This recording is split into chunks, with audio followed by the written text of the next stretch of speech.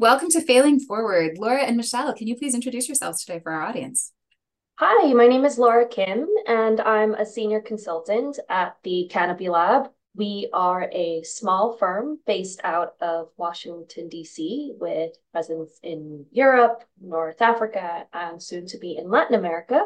And we provide technical advisory and monitoring and evaluation and research services to a wide variety of clients in the global development sector. And my name is Michelle Lemur. I am an affiliate consultant with the Canopy Lab, and I've held a variety of roles in gender and inclusion with Mercy Corps over the past 5 years or so. Thanks for having us today, Emily.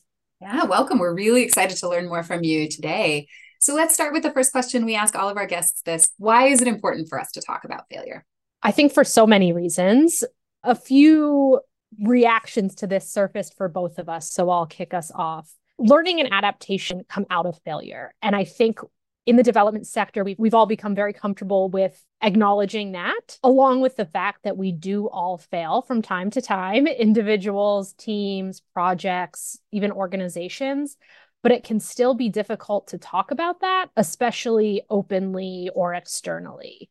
So platforms or conversations like this that help some of us acknowledge this failure and what we've learned, encourage others to do so, and to, somewhat more importantly, continue taking the sorts of risks that sometimes come with failure, but can also lead to growth and innovation. Yeah, and I 100% echo what Michelle said.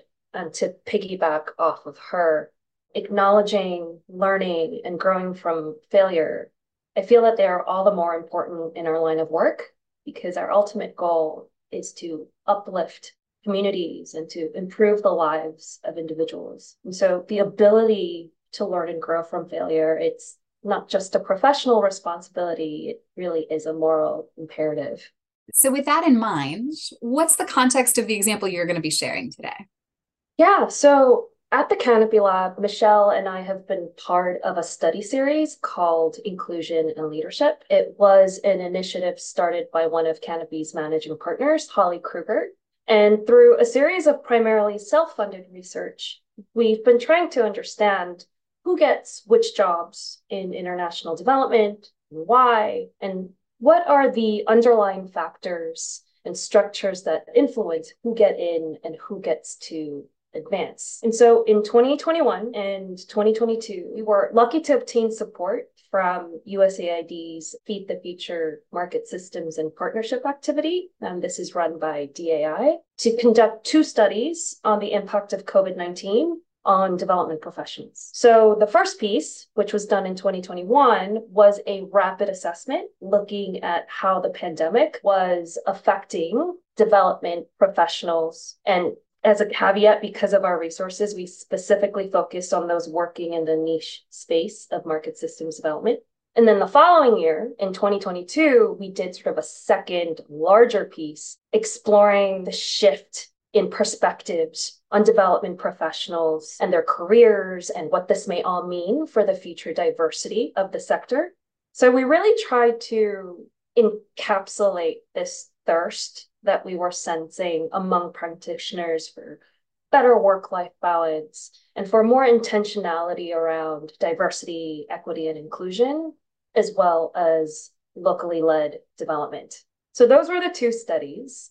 And then in 2023, we said, hey, what's been the impact of our work? And this is where things went downhill. So tell us more about that. What went wrong? So despite some early indications that the research and the findings more specifically were gaining traction, when we dug deeper through that follow-up exercise that Laura just mentioned, we found that the work had not led to any significant adoption. And when we thought about what we meant by adoption, although we weren't expecting to directly lead to actual changes around back to work models, we didn't really expect to see an organization change their back to work policy citing this Canopy Lab research. But we did hope that the data would at least inform and contribute to some of these discussions that we knew were happening across the sector, kind of at all levels within all types of organizations. So with that follow-up exercise, we were really trying to answer the question of, was the study used at all and how? And I'll say that by some metrics, this was not a failure. So for example, we estimate that we likely reached a global audience of nearly 10,000 individuals based on attendance at different events, webinars, social media outreach, peer-to-peer sharing. And we felt like that those reach numbers indicated significant interest in the research and findings. And although you can never predict where that will go, we did think that that interest at least indicated the potential for further use. And we do not really have a set in stone answer on why this didn't happen. But in conducting the literature review for this follow-up exercise, we did learn a little bit more about what we could have done differently, which we'll speak about in a bit. You have those reach numbers, you have that estimate. How do you know that it didn't lead to impact and that you didn't see change? So we had the list of all our participants from the webinars that we conducted. And so we sent out a quick survey. We talked to our advisory council and interviewed them and asked if there had been any changes. And we received zero response to the follow-up survey on the use of our research and our findings. And with the individuals we spoke to, we heard that while the findings resonated with what professionals were seeing at their organization, the study itself was not really being used in any meaningful way. And it was a disappointment because we were cautiously optimistic. We thought we had a good value proposition in our products, right? Development practitioners are hardly the subject of their own studies, and people like reading about themselves. These studies were out during COVID, and it was about COVID. We thought the read was engaging and accessible and rich. And so this was not something that we anticipated to result in zero uptake. And as you say, it's so disheartening because on the front end, you had really good indicators. 10,000 people reached, right? A third of World Bank reports are never downloaded at all. So you definitely crossed that bar. People saying that the findings resonated. As somebody who writes a lot of reports, that's not always the case. People don't always say that. So then taking one step more and saying, and yet still not impact, still not a change. I suspect that would be true for a lot of us if we were able to invest in asking that question. Knowing what you know now, based on your learning, what would you do differently if you could do it all over again? So to answer that for ourselves, we actually looked into the evidence base about what actually leads to uptake. I mean, if you could really summarize the impact of our work, it would be the equivalent of, hey, that was an interesting article. Maybe I'll text it to a friend or colleague and maybe they'll read it, right? And clearly we wanted more to come out of that. We conducted some interviews with our advisory board, and we really spent some time looking into the academic literature base about what are the factors that lead to uptake. And we really specifically looked at knowledge management practices. And we really settled on three main things that we could have done differently. The first was we should have been more strategic in the channels we used to communicate our work. We live in an age of abundance. So how do you build an audience? We should have leveraged existing champions and knowledge brokers with deep social capping. We did not do that. The second lesson is really about momentum and longevity. Oftentimes you see a new tool or guidance that's out, and there's this flurry of webinars and events and whatnot, and then everything dries out. And that was the same thing for us. We had a comms plan for the first few weeks, and then we just stopped. So there's definitely a lesson learned in setting consistency and a cadence to our dissemination efforts. And then the third lesson, I think, is the far most interesting one, and I'll let Michelle talk about it. So our third lesson centers on bringing an inclusion lens to knowledge management efforts overall, with the ultimate goal of increasing reach, accessibility, and usability. So prioritizing inclusion from the outset. And this was really interesting to look into and read about and see that, well, inclusive knowledge management as a field of study is quite new in some ways. It's gaining a lot of traction. For example, the draft USAID policy for knowledge management and organizational learning calls this out specifically with some lessons learned and best practices. And a few recent reports have started to really surface inclusive knowledge management as critical to knowledge management overall. So it was really exciting to learn a bit more about that and the potential there. And in considering what that meant for our research and the learnings that we did want to share out, a few specific lessons came to mind. So we could have diversified this technical advisory committee more than we were able to do during the research. For example, in terms of geography, type of organization, and other factors. And just bringing in those additional voices likely would have helped us consider how we were designing the research, how we were sharing it out, and just helped us reach a broader audience. Similarly, more intentionally identifying champions or influencers, again, bringing in that inclusion lens. So this ties back to that lesson that Laura was mentioning, and just being a bit more intentional in who we are bringing in to these efforts, again, from the beginning. And lastly, we read some really interesting research on how to incorporate universal design principles. So bringing some of that guidance to dissemination efforts by, for example, thinking through types of modalities, making products more accessible in terms of design and language, and being sure to, of course, resource that appropriately.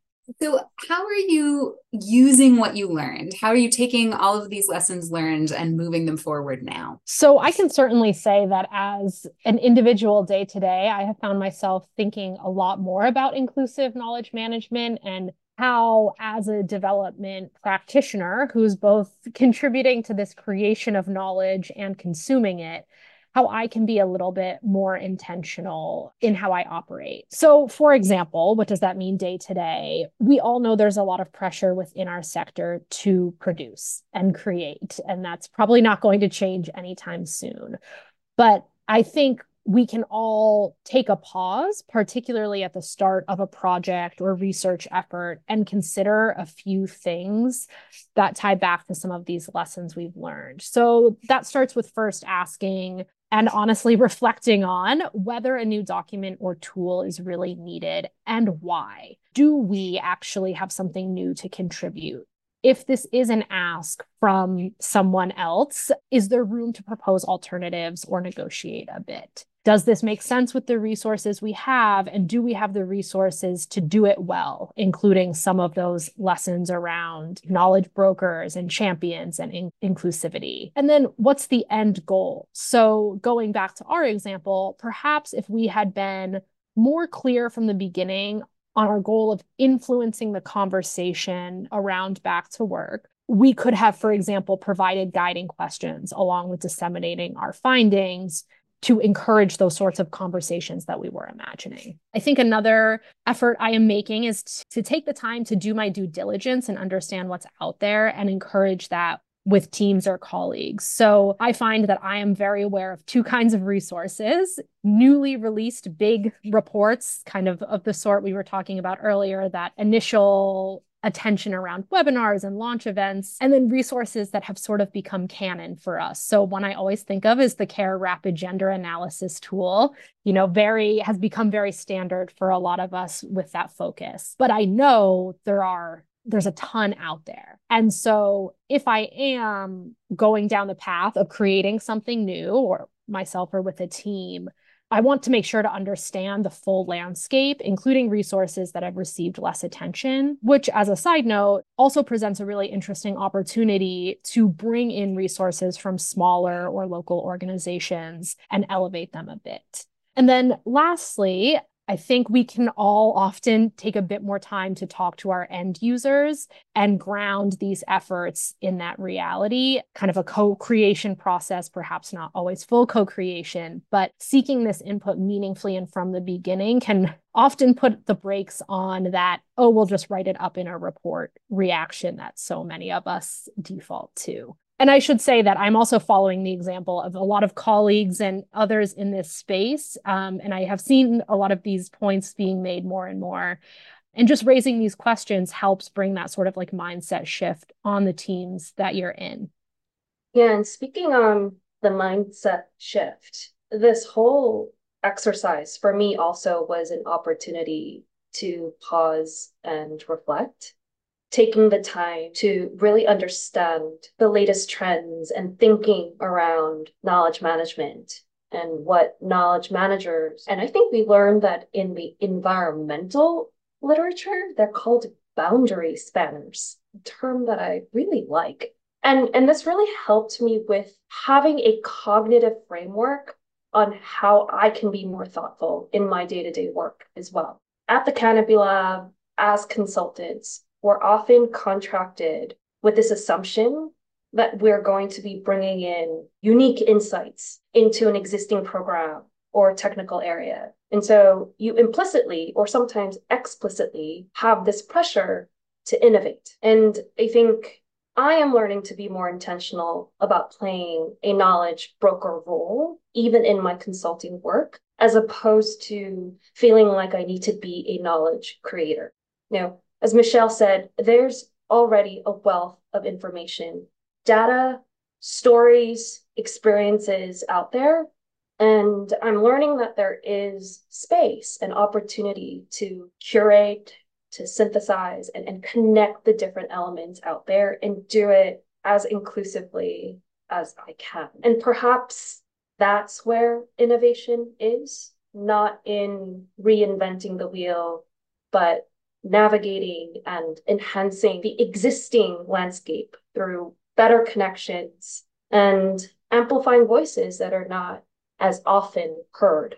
That's something we talk about at CARE. We have something called the KM rules that were actually crowdsourced from a bunch of knowledge managers inside the organization. And one of my favorite ones is this is a conversation, not a monologue. And it's really that shift from being a knowledge producer, and your job is to just say all the things and to be the smartest person in the room who has invented all the things and knows all the things, to at least half of your job is listening to the other people in this space and widening the space, who are people who should be there but aren't right now. And that idea of shifting from monologue to conversation feels like a lot of what you're talking about is, being a broker and thinking about how to span some of those boundaries. So that's really cool. One question I have for you, and I say this as somebody who writes so many reports, it's embarrassing to think of. And sometimes people ask me, tell me what impact that happened. I had a conversation with somebody last year and she said, well, did we end COVID? And I said, no. And she said, well, so what was the point of all of those reports that you wrote? And it was the sort of like, we set the bar in the wrong place. A single report is not going to end COVID. However many millions of pages got written about COVID were not enough. How do we think about our work as contributions to an end goal, in the same way that a single report from you all wasn't going to revolutionize return to work, right? That is setting the bar kind of in the wrong spot for expectations. How do we think about building that momentum or building that long-term as a community and as many contributors to a conversation, as opposed to sort of continuing to sell the myth that my one report is the reason we solved COVID, or didn't. My failure at a report is the reason we didn't solve COVID. That is a very, very good question. And I don't think I have the wisdom to answer that. Though perhaps it just will help for us to think about all our efforts more systemically. Now, of course, it's easier to say, and then I still struggle on how to translate that. All of us are knowledge creators, users, and brokers. We do not operate, in distinct universes. And so I think the more we can view ourselves as part of this dynamic network of individuals and organizations and take the ego out and look more towards contributing to the whole, I think would really benefit all of us. Now, there are reporting requirements, there are outputs and things like this to track that don't really serve that purpose. But I do think the conversation is headed that way. And I do hope that the monitoring or the measurement systems that accompany those conversations and those trends can be a bit more flexible. I think we are very much conditioned to write in a report or to tell a donor. I think our goals are quite lofty, but they can remain lofty. But I think we can be kinder to ourselves in terms of how we aim to contribute to that mission without bending over backwards, trying to stake a claim. To add to that, Laura, and thanks for asking that question, Emily, I think this mindset shift that we're all speaking about, and Emily, you talk about it, care, shifting from being the expert in the room to listening, that really can go a long way. And if we are all coming from a perspective of what are the actual knowledge gaps that are out there, and when we are conducting research or writing reports, including that in our own products, because this is such an interconnected ecosystem of research and operators and implementers. And we know that all of these efforts are going to continue to happen in this layered way. So thinking about how to set up my peers for whatever piece comes next, I think is a really kind of productive and collaborative way to think about it that can help us all move towards more effective and specific and productive products. Because again, as we've all acknowledged, that pressure to create and produce is not going anywhere. And there is a lot that we don't know, and it's worthwhile to continue these efforts. And we acknowledge that it is a competitive landscape. Global development is an industry. There are disincentives from sharing sort of on a competitive basis. But I think one of the things that I do really like about working in development is that there really is a sense of a community and a desire to share and learn from one another despite that competition. And being able to harness that would be fantastic. I know it's happening. There's a lot out there, but I think pushing that even more and really bringing in that inclusion lens that Michelle talked about, I think can really take us to higher levels. And perhaps it's as easy as acknowledging the existing body of work in any document that you produce, right? Like beyond the stats of a particular context, documenting what other work has been done, perhaps by competitors or other actors, might set a nice precedent. It's something I wrestle with all the time, and had a conversation with someone recently about that idea of not invented here. And you're disincentivized from using something that a quote unquote competitor created. You're often incentivized to duplicate it with just a tiny little bit of difference so that it's yours. And for all of the things that are wrong with that, for me, the one that is most upsetting is the number of humans who do not have time to give us, whose time we waste in that kind of an exercise. Let's do one more market analysis. Let's do one more market gender assessment. Let's do one more insert research study here that's very similar to that woman in Ethiopia has answered this question 700 times. Or if she hasn't, her neighbor has. And maybe that's enough, because frankly, we should never be taxing their time. It's just not fair. How do we get smarter at that as a sector? I think it's not for the lack of trying. I think all of us acknowledge that there are gaps, that there are shortcomings, that we need to coordinate better. I think there are mechanisms set up precisely to address these things. But as someone who is not a knowledge management professional, it'd be great to turn the tables on you and ask you how to do it right, because I would love to continue doing that in my line of work. I don't know that I have a whole answer. I can tell you one of the things that has made a huge difference for me is starting from the question of who else have you asked? Where else have you looked? And so anytime somebody comes in and says, we want to do a new assessment, say, what is already out there? And what would we be adding that's not there already? Let me Google that for you as a reflex is often an important place to start, because we kind of have these predetermined patterns of here are the research questions you embark on that we may not need to, or we may not be adding as much value as we are taking away time from people who shouldn't have to give it to us. Michelle, what would you say? Well, I was just thinking about what that surfaces for me is just trying to shift our default a little bit. And I hear in this conversation, none of us are saying there's no new research needed in development.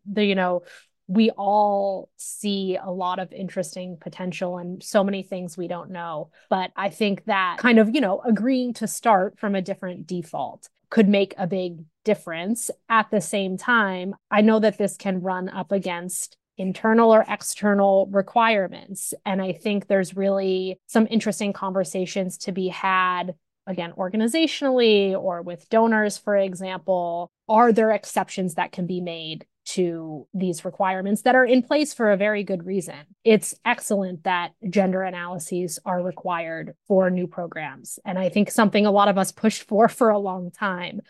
But is there room in certain instances to ask for an exception or to tweak the requirements for an analysis like that? And I think if we can all get in the habit of asking those questions and having those conversations, it would push us all forward together in a really great way. And I wonder what both your experience has been in being able to obtain some of the research instruments or raw data, that some places have been very forthcoming in being able to just share that information. And I've appreciated that, where they're like, all right, we did the study and these were the interview guides. These are the questions we've asked. This was the survey questionnaire that we used. And they get very, very detailed to allow you to be able to extract perhaps what you need. They're willing to share data sets with you. I don't often see that happening in development as much as I think everyone would appreciate. And I'm sure it's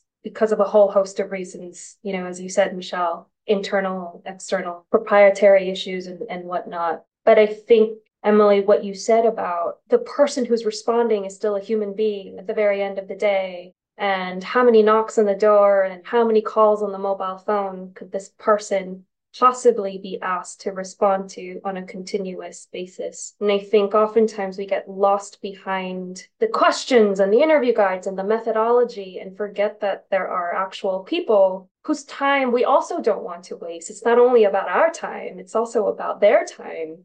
And so, yeah, I think there's definitely ways forward. I just hope we can figure out the right path there. Laura, I have actually found that when I have remembered to ask or taken the time to ask, kind of like colleague to colleague or peer to peer, people are very willing to share, within some constraints like removing personally identifying information and, of course, all of those concerns. But again, that kind of peer-to-peer ask, I find typically people are very responsive to, and it just takes me or someone else, again, like remembering to do it or stepping out of the day-to-day rush in which a lot of this is typically happening. And I'm just going through the steps I know. And so I'm meeting with the MEL team to develop the tools and we're testing the tools, taking a minute to step out of that and say, oh, wait, I know someone on a program and just reaching out. I have found that to be really, really effective. People are willing to share. And even if it's not, here's the full data set, here's the assessment, it often can lead to a conversation that helps nuance what I'm doing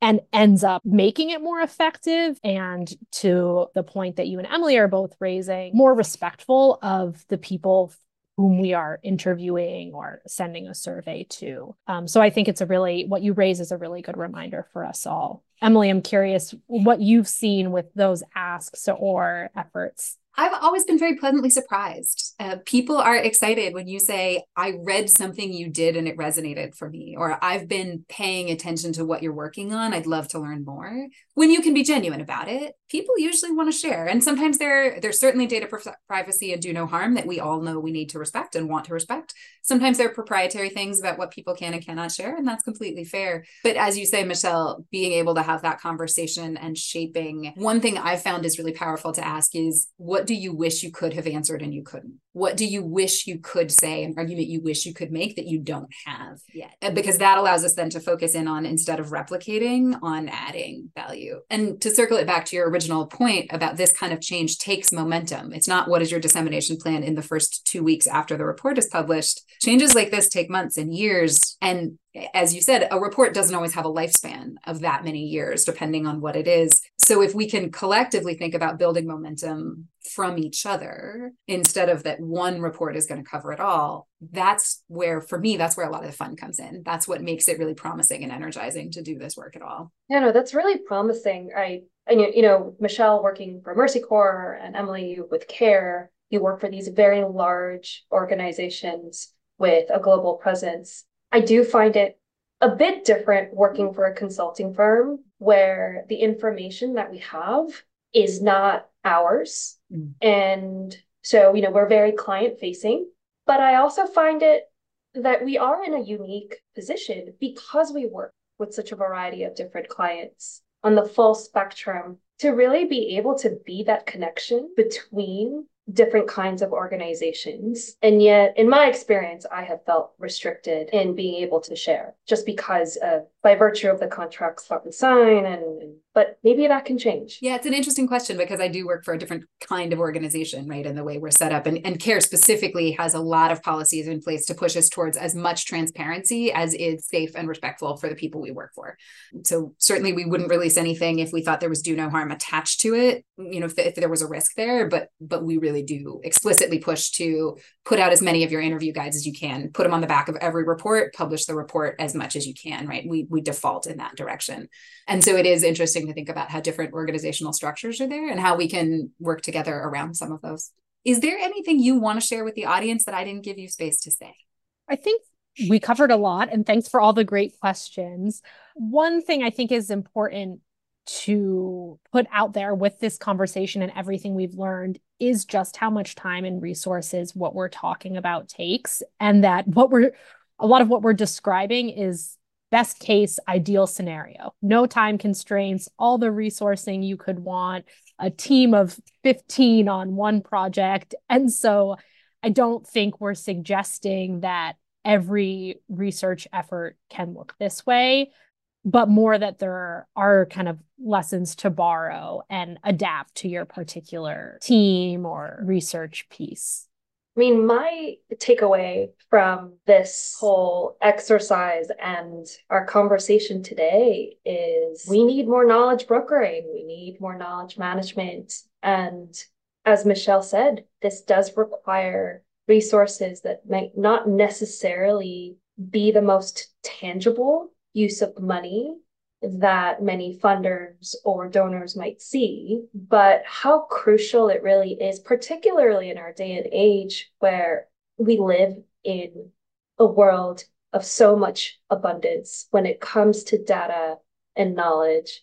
And so our goal now is a shift in the default setting to let's take what is already out here. How can we make the best use out of it instead of adding more to the crowd? So more power to knowledge management. That's been my lesson learned. I feel like I need to say I didn't actually pay either of you to say those things. Just because I have knowledge management in my job title doesn't mean that was a plant. Although it's really interesting to hear some of those takeaways. And I will say I refer to our KM rules. One of them is produce yet less, use it more, right? That idea of sliding yourself down the spectrum of, are we applying it? Are we using it? Are we learning from it?